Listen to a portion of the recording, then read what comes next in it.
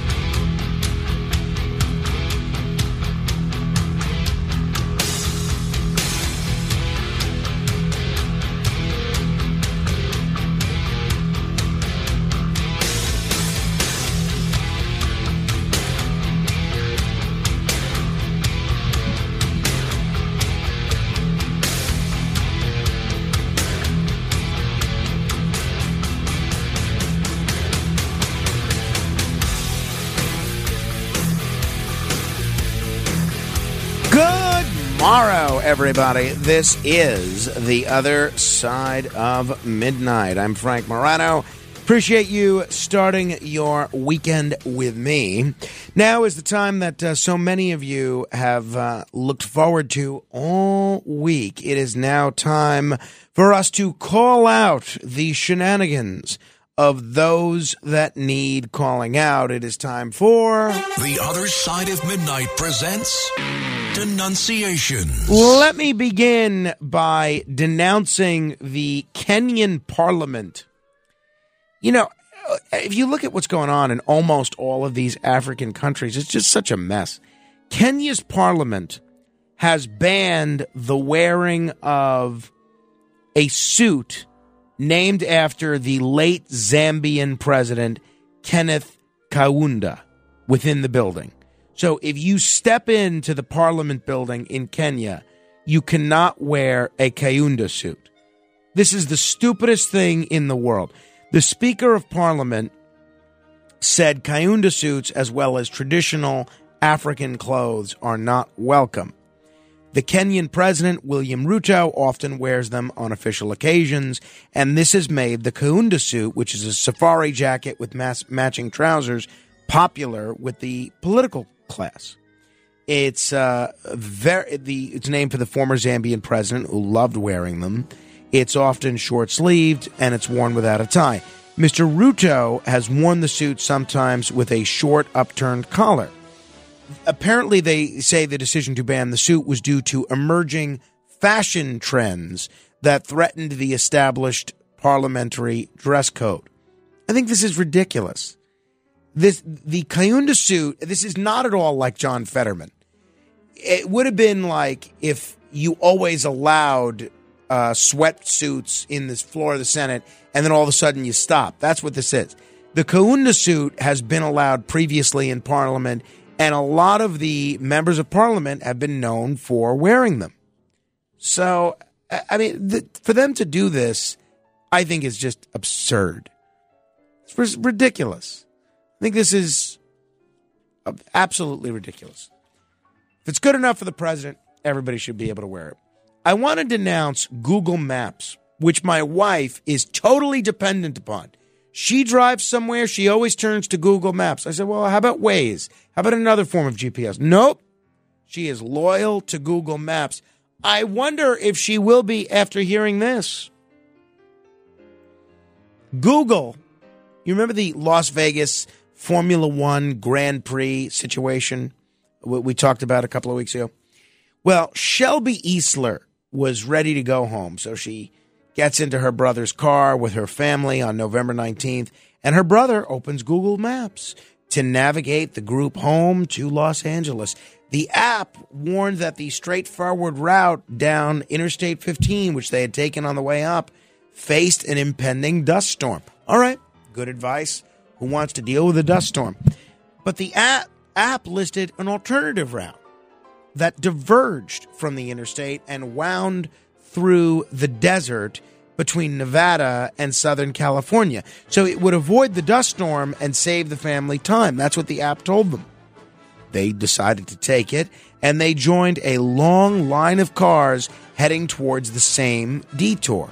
The detour took Eastler and her family onto a gravel road that eventually disappeared into a bumpy dirt trail. They quickly realized something was wrong as they looked at the line of cars in front of them.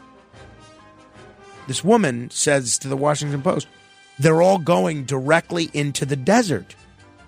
The Google Maps route created a day-long ordeal that threatened to strand all of these drivers in the California desert. Thankfully, Eastler and her family backtracked to safety, but they were directing people into the desert with no road. Score one for the humans. Score one for the humans. I want to denounce Fuang Taylor, Kim Fuang Taylor. A jury spent about 5 hours deliberating before convicting Kim Fuang Taylor on 52 counts of voter fraud in federal court in Sioux City, Iowa. Taylor is facing up to 5 years in prison on each count. She hasn't been sentenced yet. So this woman took advantage of other Vietnamese immigrants by illegally filling out election forms and ballots. Her husband, Jeremy Taylor, lost a Republican primary for the U.S. House and won election to the Woodbury County Board of Supervisors in 2020. So the prosecution, in their closing arguments, they said that this case was important because voter fraud jeopardizes the foundation of democracy in the U.S. I completely agree. It also damages the public trust in the electoral process. And this woman knew better. She's worked on campaigns for the last 13, 14 years, and she knew the difference between right and wrong. And she committed blatant voter fraud, taking advantage of immigrants in doing so. Kim Fuang Taylor, I do denounce you. I must also denounce this gentleman whose name we do not have at the moment, who went streaking at the Small World attraction in Disneyland, California. You know, as I've always made clear, I don't have a big issue with nudity, but this guy was acting deranged. He was clearly drunk or high, and this young man, 26 years old, was acting like an idiot on the It's a Small World ride, jumping into the water and just frolicking around naked. I think this is totally inexcusable. It's not that big of a deal to see nudity, I don't think. I think it is a big deal to disrupt and ruin a ride that is especially geared towards children. And the guy was just, again, when you're acting this deranged, running around naked, walking around the boat ride sets, taking your clothes off like you're crazy, it's scary to people because you don't know what somebody that acts that way is going to do, especially when there's children around. So to this unnamed Disney streaker, I do denounce you. I must also denounce Sports Illustrated. Sports Illustrated has been caught publishing AI-written articles. I hate this because it takes away jobs from real reporters and real journalists, but they also got it wrong. They got all sorts of details of these articles wrong. They published these articles under fake author names, and they didn't disclose them. They did not disclose that these articles were written by artificial intelligence. So, and it's a violation of the Sports Illustrated union to do this. So shame on you, Sports Illustrated and their publisher. Sports Illustrated, I do denounce you. I must also denounce my beloved city, the city that I was born and raised in, the city that I hope to live and die in. Hopefully not for a little while. New York City, that's right. This will confirm what many of you already know. New York City is the worst city for driving. according to a new study. I can't imagine it's going to improve much with congestion pricing. But a new study by route planning website Circuit shows that New York is the worst city to drive in the entire country, with the average resident spending 236 hours in rush hour traffic annually. That is the most compared to the rest of the country. We beat out Chicago, beat out LA, beat out Boston. We are the worst when it comes to driving. New York City, it kills me to do it. I still love you, but I do denounce you. Well, I must denounce Roberto Pettis. Roberto Pettis was an employee at KFC and in Indiana, Beech Grove, Indiana, and he was fired for saying that he wanted to shoot all the white people. Now, that's a pretty good reason for firing someone. Well, turns out that he shot a man in the head Tuesday night at this KFC in Beech Grove, and the person that he shot was black. No word on if they're going to offer him his job back since he was shooting a black person rather than a white person. This is ridiculous. I mean, first of all, nobody should be openly advertising that you want to shoot all the white people. Second, you shouldn't shoot anybody, black or white. So, Roberto Pettis, I do denounce you. I must also denounce Jack Blakesley. Jack Blakesley. He is an attorney in Ohio, Noble County, Ohio, criminal defense attorney. Once again, happy birthday to my friend Arthur Aidala, celebrating his birthday today, who has been suspended for 1 year for throwing a Pringles potato chip can filled with his feces into the parking lot of the county's Crime Victim Advocacy Center. I mean, you should never throw a container of Pringles with your feces anywhere, but especially not in the parking lot of a crime victim advocacy center. I mean, at the very least, make it Lay's potato chips. No need to use a can of Pringles that way. And finally, I want to denounce the BBC for, quite frankly, a blatant and complete double standard. BBC staff that were seeking permission to attend the Campaign Against Anti-Semitism march were not allowed to attend. They were referred to guidelines that prohibit participation in public gatherings on controversial issues. Now, first of all, being against prejudice or anti-Semitism should not be a controversial issue. But the problem here is the BBC did not exercise this ban previously when people wanted to participate in other similar marches. They were able to attend gay pride marches in previous instances. So why is it okay to attend marches in support of gay pride, but not opposed to anti-Semitism? You should be able to, first of all, I think people should be able to attend whatever march they want, but neither gay pride nor anti-Semitism is something that I view as controversial. You should be able to stand for or against both. Thank you to Tony for printing all these articles out. Well, actually printing all but one of these articles out. So BBC, I want to be clear, I do denounce you. And one was a Washington Post article that was behind a paywall. And I'll just remind Tony and everyone else, if you ever encounter one of these paywall articles, all you have to do is go to archive.ph, and you can copy and paste the link in there, and that will allow you to read the article. It's the greatest thing ever, right? It's got to be some sort of a scam. I'm waiting for them to pull the rug out from under me, but I'm going to enjoy it for the time being.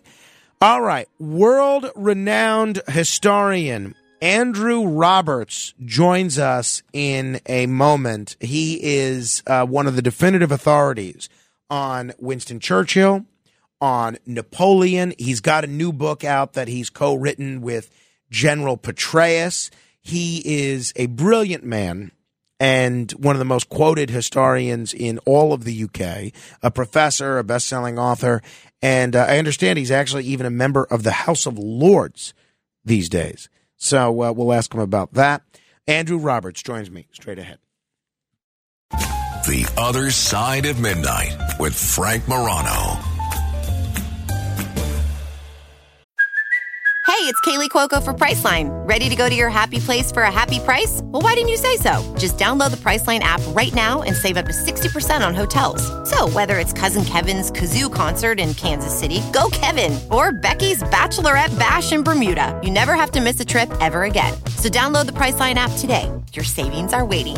Go to your happy place for a happy price.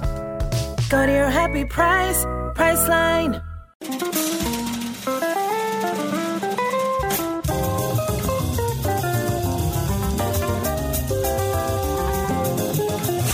It's The Other Side of Midnight with Frank Morano.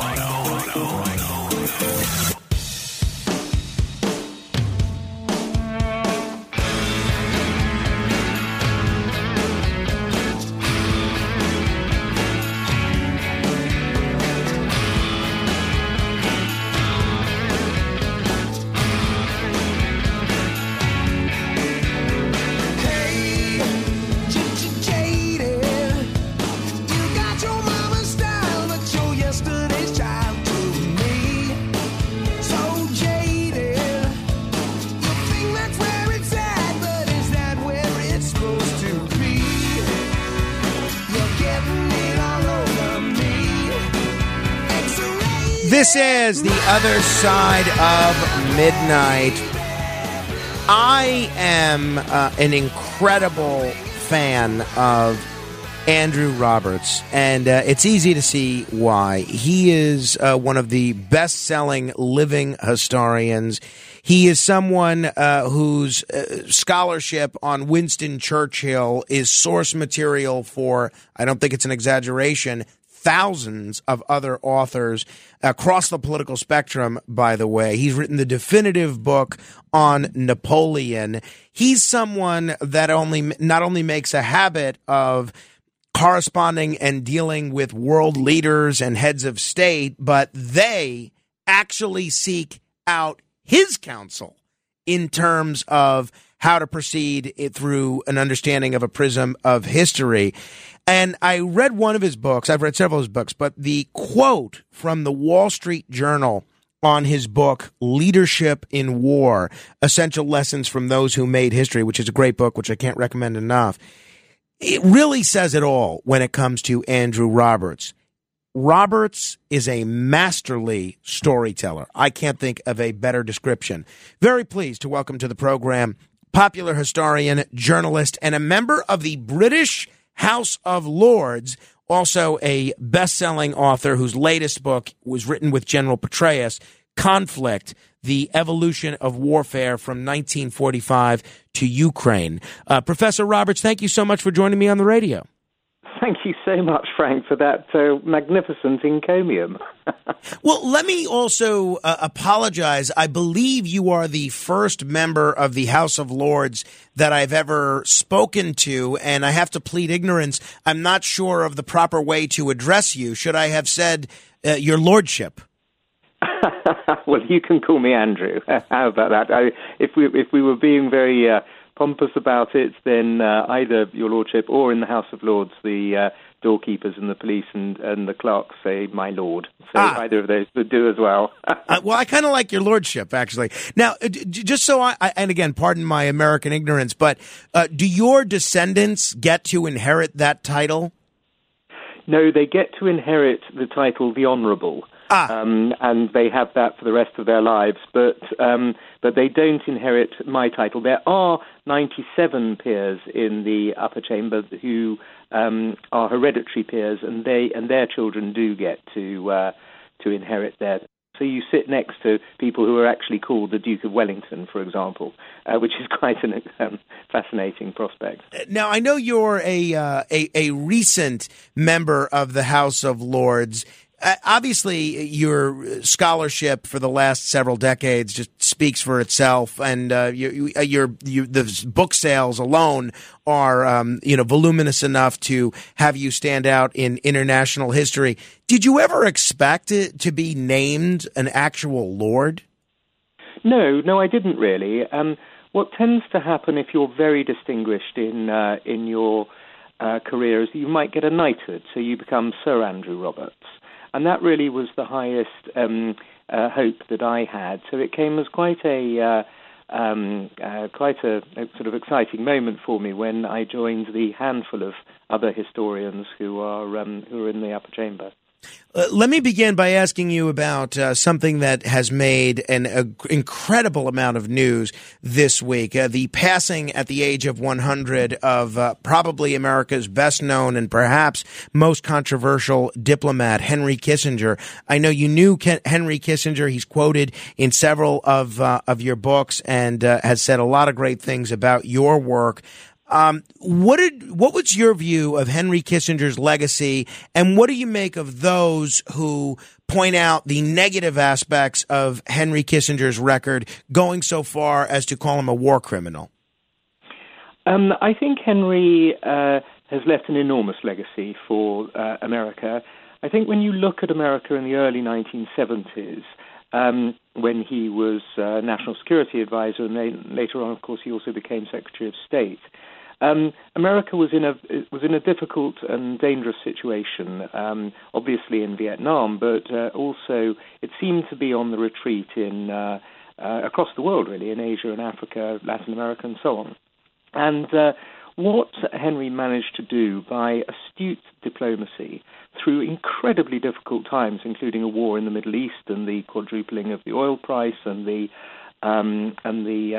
upping of the Cold War, essentially, was to put America back into the saddle. And by the time he left office in 1977, the United States was in a much stronger and better position internationally and globally. We in Britain certainly looked up to the leadership of the free world that Henry personified in many ways in that decade.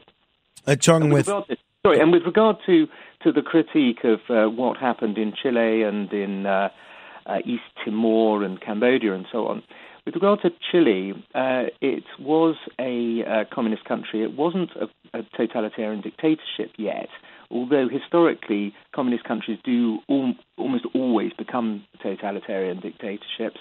With regard to the Cambodian bombing, a sort of secret war that he and President Nixon undertook, the Viet Cong were bringing their resupply and reinforcements down through Cambodia. In that sense, although legally not, it was militarily a perfectly acceptable target.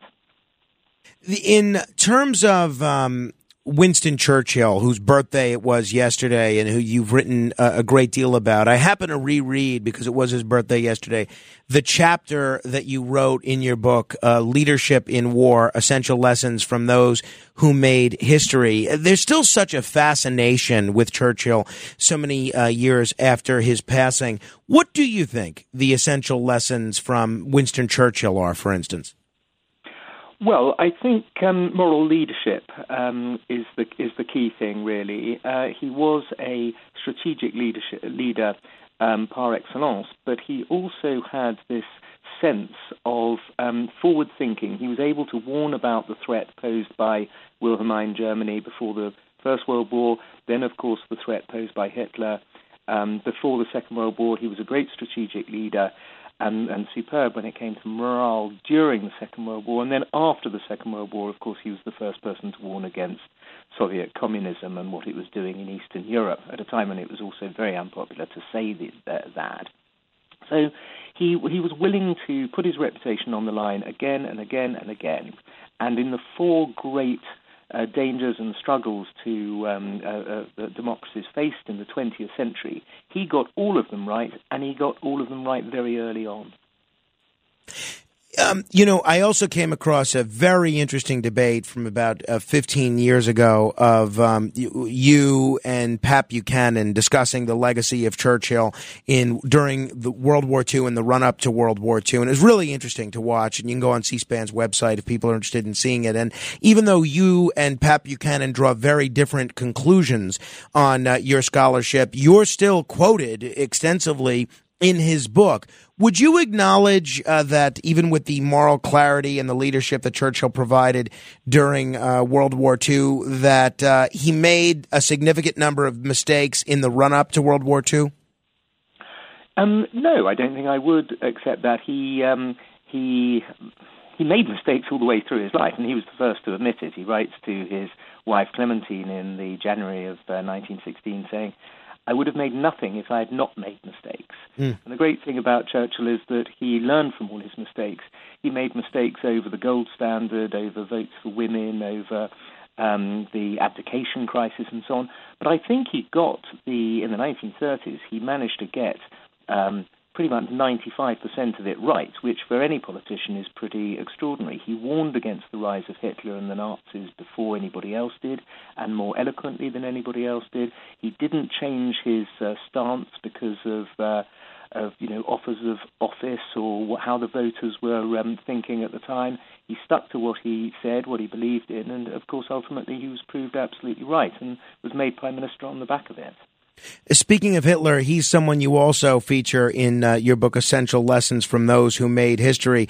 Obviously, Hitler, a uniquely satanic figure, deeply anti-Semitic. You chronicle a number of other poor aspects of his character, him being quite a braggart, him being incredibly misogynistic. What lessons are there that people can learn from Hitler, if there is a positive lesson to be learned from Hitler? Don't vote for anybody who isn't going to allow you to vote them out of office later. I think is the classic one, really, when it comes to what electorates around the world should learn. When you're faced with somebody on the ballot paper who you will not be able to remove by democratic means once they become leader, then don't vote for them in the first place. I also alluded to the fact that you wrote a tremendous biography of Napoleon, considered one of the greatest Napoleon scholars in the world. There's this new film out about Napoleon. I haven't seen it, and I have heard varying things. I haven't had the 4 hours to earmark to watch it yet. I understand you have seen it. I'm curious as to your review of the film, both from an entertainment perspective and from the perspective of historical accuracy. Well, you're quite right. It is a long film. It's 2 hours, 38 minutes, in fact, of which 38 minutes are historically accurate, and the other 2 hours are completely historically ludicrous, Frank. I can't tell you the absurdities that Sir Ridley Scott has put forward. He has actually attacked historians. He said the other day that effing historians, what do they know? They weren't there, which, of course, as you can imagine, has caused quite a lot of hilarity amongst historians, as they were not allowed to write about anything that we weren't personally present at. It's a lovely film in terms of the palaces and the uniforms and the sort of dresses that the women wear, and it's got some great battle scenes, although historically completely inaccurate again. And so as a sort of visual entity, it's fun to go and watch. But please don't take any history from it at all, because he's managed to get pretty much everything wrong. Well, what are a couple of the glaring errors in the film that if people do go to see it just for entertainment's sake, they should take particular pains to make sure that they're not letting seep into their consciousness? Oh, he bombards the pyramids at one point. He actually fires cannons at the pyramids. He takes part in cavalry charges, which he never did. The Battle of Austerlitz is shown as having been won because he fired cannonballs at the ice, and so the Russian and Austrian armies fell through the ice. these lakes have been extensively dived, and they've managed to find one cannon and a few cannonballs and a couple of swords. I mean, it was just not an important or let alone decisive aspect of the Battle of Austerlitz. And we have literally hundreds of people who met Napoleon and who wrote down what he said and what he did, and none of that is to be found in the film. Instead, you get completely absurd things where he essentially has sex with Josephine, his wife, the Empress Josephine, under the table whilst the servants are present. In fact, it was a sort of well known for being a highly dignified court that was attempting to sort of ape the Bourbon court. So it's just one error after another. Interesting. We're talking with Andrew Roberts. His latest book with General Petraeus is Conflict, The Evolution of Warfare from 1945 to Ukraine. So, Your Lordship, tell me about this book, Conflict. Why did you feel that the evolution of warfare from 1945 onwards was something that needed to be chronicled and explained? Well, when the Russian invasion of Ukraine took place, I got on to David, who I knew quite well, and said, look, there are going to be lots of geopolitical books and political books that are going to come out about the Russo-Ukrainian war, but what we ought to write is one that's just simply from the military history perspective, putting the war in its military history terms. And luckily he jumped at the chance, and we got on to the publishers, and they said, how are you going to divvy up the chapters? And I said, well, David's going to write about all the countries he's invaded, and I'm going to do everything else. And he also wrote the Vietnam chapter. And what we wound up with really was a book about how the concept of war and how people actually fight wars has altered from 1945 to Ukraine. And Ukraine itself is an important paradigm-shifting war because of the way that technology has been used to harness, essentially, much better by the Ukrainians than the Russians at the moment, to defend the country. How has, I realize there's a whole book about this, and I'll encourage folks to read it, but how has conflict changed from 1945 to 2023? What are the understanding that it's due to technological advancement? What are the areas that technology has caused warfare to change? Oh, in so many. We in the 10th chapter, the last chapter, we go into all of this and also the future of warfare. And we talk about space and cyber, about drones, of course, which has been tremendously important in the Ukrainian war, various anti-tank weaponry, which was in its infancy in 1945, but is very advanced today, as we see from the turning back of the Russian convoy going into Kyiv last year. And we talk about information, disinformation, misinformation, so important as well as an aspect of fighting today, much more than it was even in 1945. And so there's also, of course, a lot about robotics and AI and the way in which that's going to alter warfare. We're going to see drones fighting against drones. We're not going to be seeing pilots in jet planes. We're going to see computers in them because the pilots, however fast they are not going to be quicker at thinking than the computers. So it's a huge area. Almost everything has changed, except, of course, the ultimate thing where you put troops on the territory you've captured, and that hasn't changed, although with robotics it might not be done by human beings. Why, I suppose you could have started in any year, 1945, 1845, or 1845 BC. Did you choose 1945 because that was when nuclear weapons were first used? Did you choose 1945 because that's when World War II ended? Why begin there? Well, both of those reasons, certainly.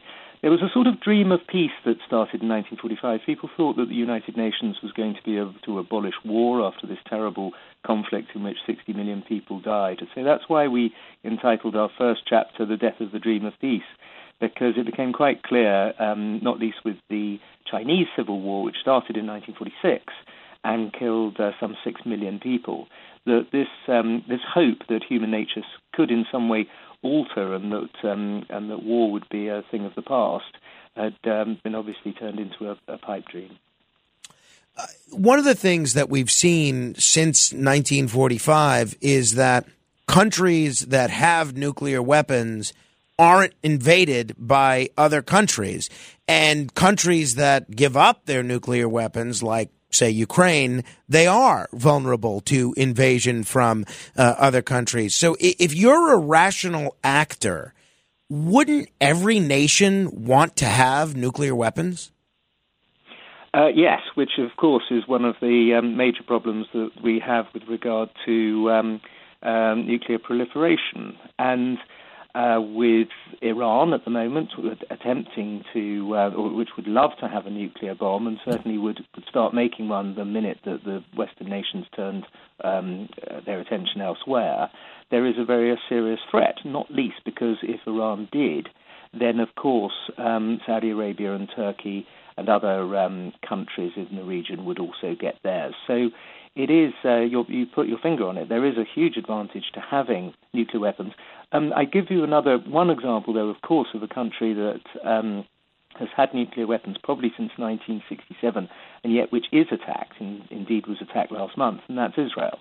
But there is the assumption, of course, that with mutually assured destruction, the country that has nuclear weapons doesn't use them unless there's a existential threat to its very existence.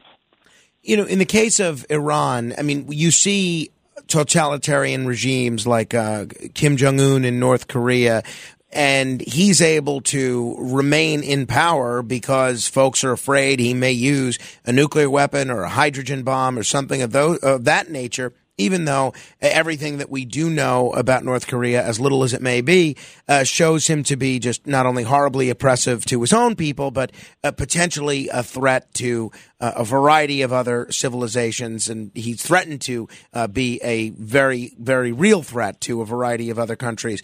You look at that juxtaposed with Muammar Gaddafi in Libya, who, while he may not have had nuclear weapons, he did have other weapons of mass destruction that he voluntarily gave up. His reward for giving up those weapons was he was subsequently taken out by an international coalition of Western countries.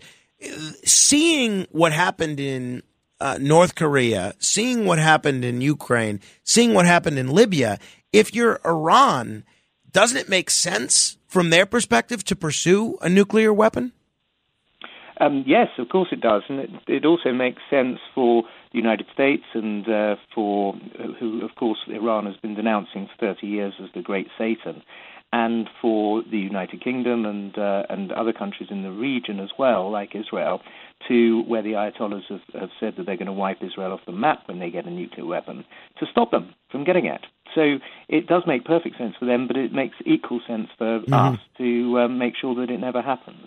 Talking with Andrew Roberts, his latest book is Conflict, The Evolution of Warfare from 1945 to Ukraine. You alluded to the use of technology in the Ukraine conflict, particularly by the Ukraine side. How is the war going from what you can tell? How are things faring? Well, David Petraeus and I went to Kyiv about 6 months ago and talked to a lot of the generals and ministers there, and they had a pretty high morale at the time because they were building up for the great late summer, early autumn offensive. But that has not had the hope for breakthrough. It turned out that the Russian mines, which are of course protected by drones, are much, much deeper. The minefields are miles deep, as opposed to a few hundred yards, and they're being deepened all the time as well. So it hasn't seen the great sweeping open country maneuvers that we were hoping might be able to get the Ukrainian army to the Sea of Azov, which, if it had managed to do that, would have then put an enormous pressure on Crimea. So morale is correspondingly less high than it was. However, that said, the latest remarks by the Ukrainian foreign minister are still pretty punchy. You know, they are not about to give up. With the Ukrainians and the Russians both utilizing military conscription and the population of Ukraine being 40 million and the population of Russia being 140 million. What role does the difference in population between those two countries play in terms of the likely outcomes of this conflict? Historically, it plays a great deal of. It's very important. If you are able to put 3 times the number of men in uniform, ultimately that is going to have an effect. There are some disadvantages to it. Of course, politically in Russia, it's not popular to have mass conscription. It's also very, very expensive. The Russians are now spending some 40% of their GDP on defense, which is the highest since the fall of the Soviet Union.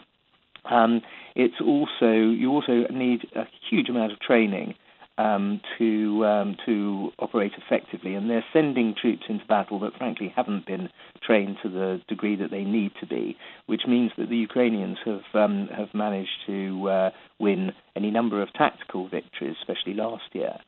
So there are some dangers and drawbacks in having very large sort of levée en masse armies, but overall, of course, it's a very good thing to have numbers if you can produce them. Lastly, obviously the British government is very different from the American government, but there are a significant number of democratic traditions that are part of the British system. I see that the former Prime Minister of the UK, David Cameron, has been made a part of the current government in the UK.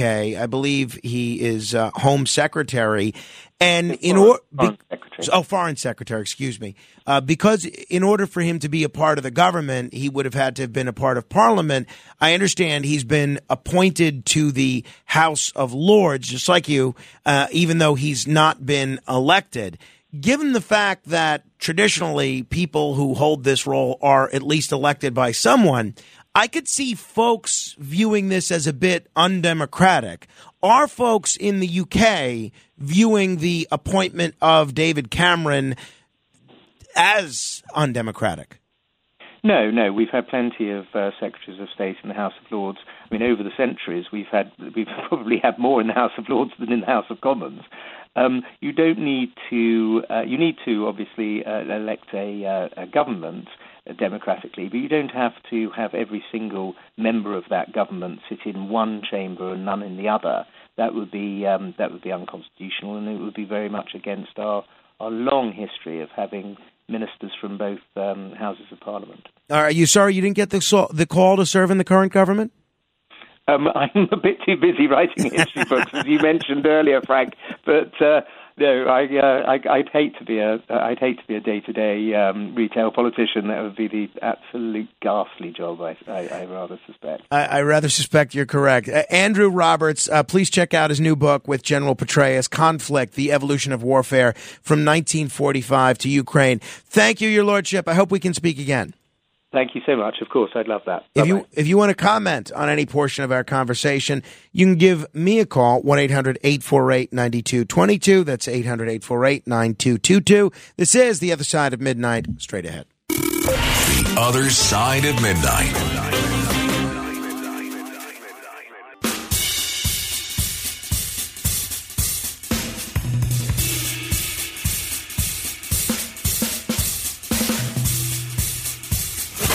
It's The Other Side of Midnight with Frank Morano.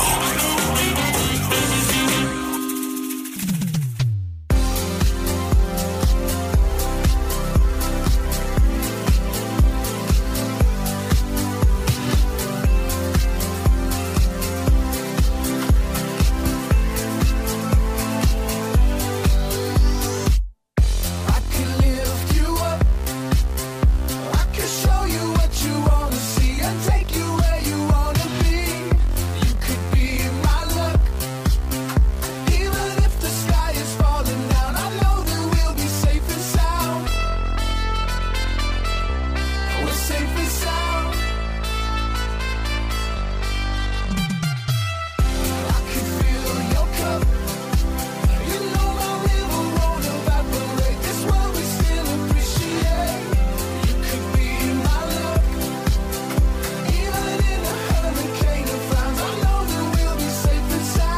Safe and Sound by Capital Cities, another birthday bumper music selection by Patrice DiTomaso. Happy birthday, Patrice. If you want to comment on anything we have covered thus far, and boy, oh boy, have we covered a lot of ground. Aliens, of sex, foreign policy, history.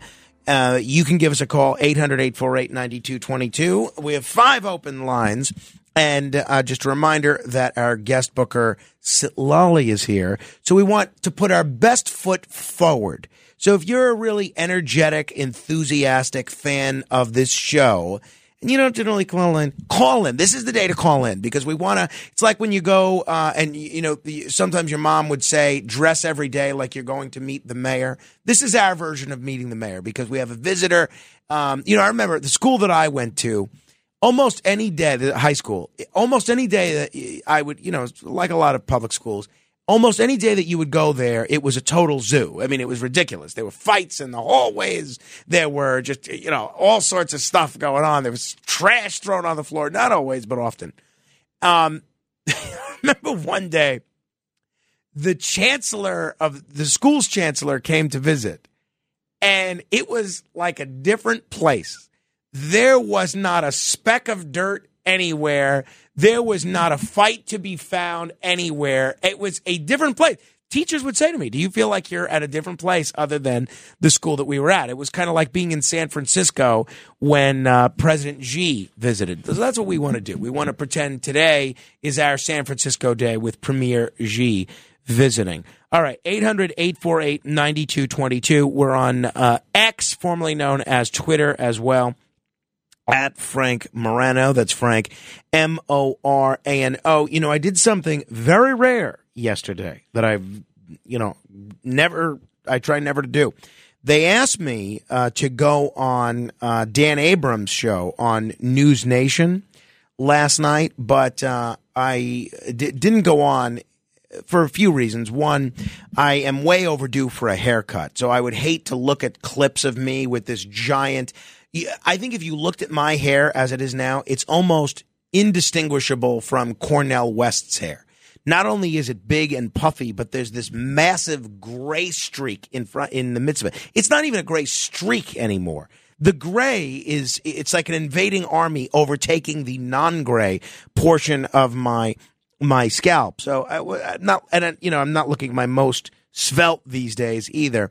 But I also had some stuff that I had committed to doing in the 9 o'clock hour. So I figured, rather than reschedule everything and have to bear to look at my mop on my head, let me turn that down. But he wanted me on to talk about some of the moves that MSNBC is making. Apparently they're getting rid of some of the weekend programming, and I guess he was doing the segment about whether or not this is in response to the ratings dip that they've experienced since this Israel war began.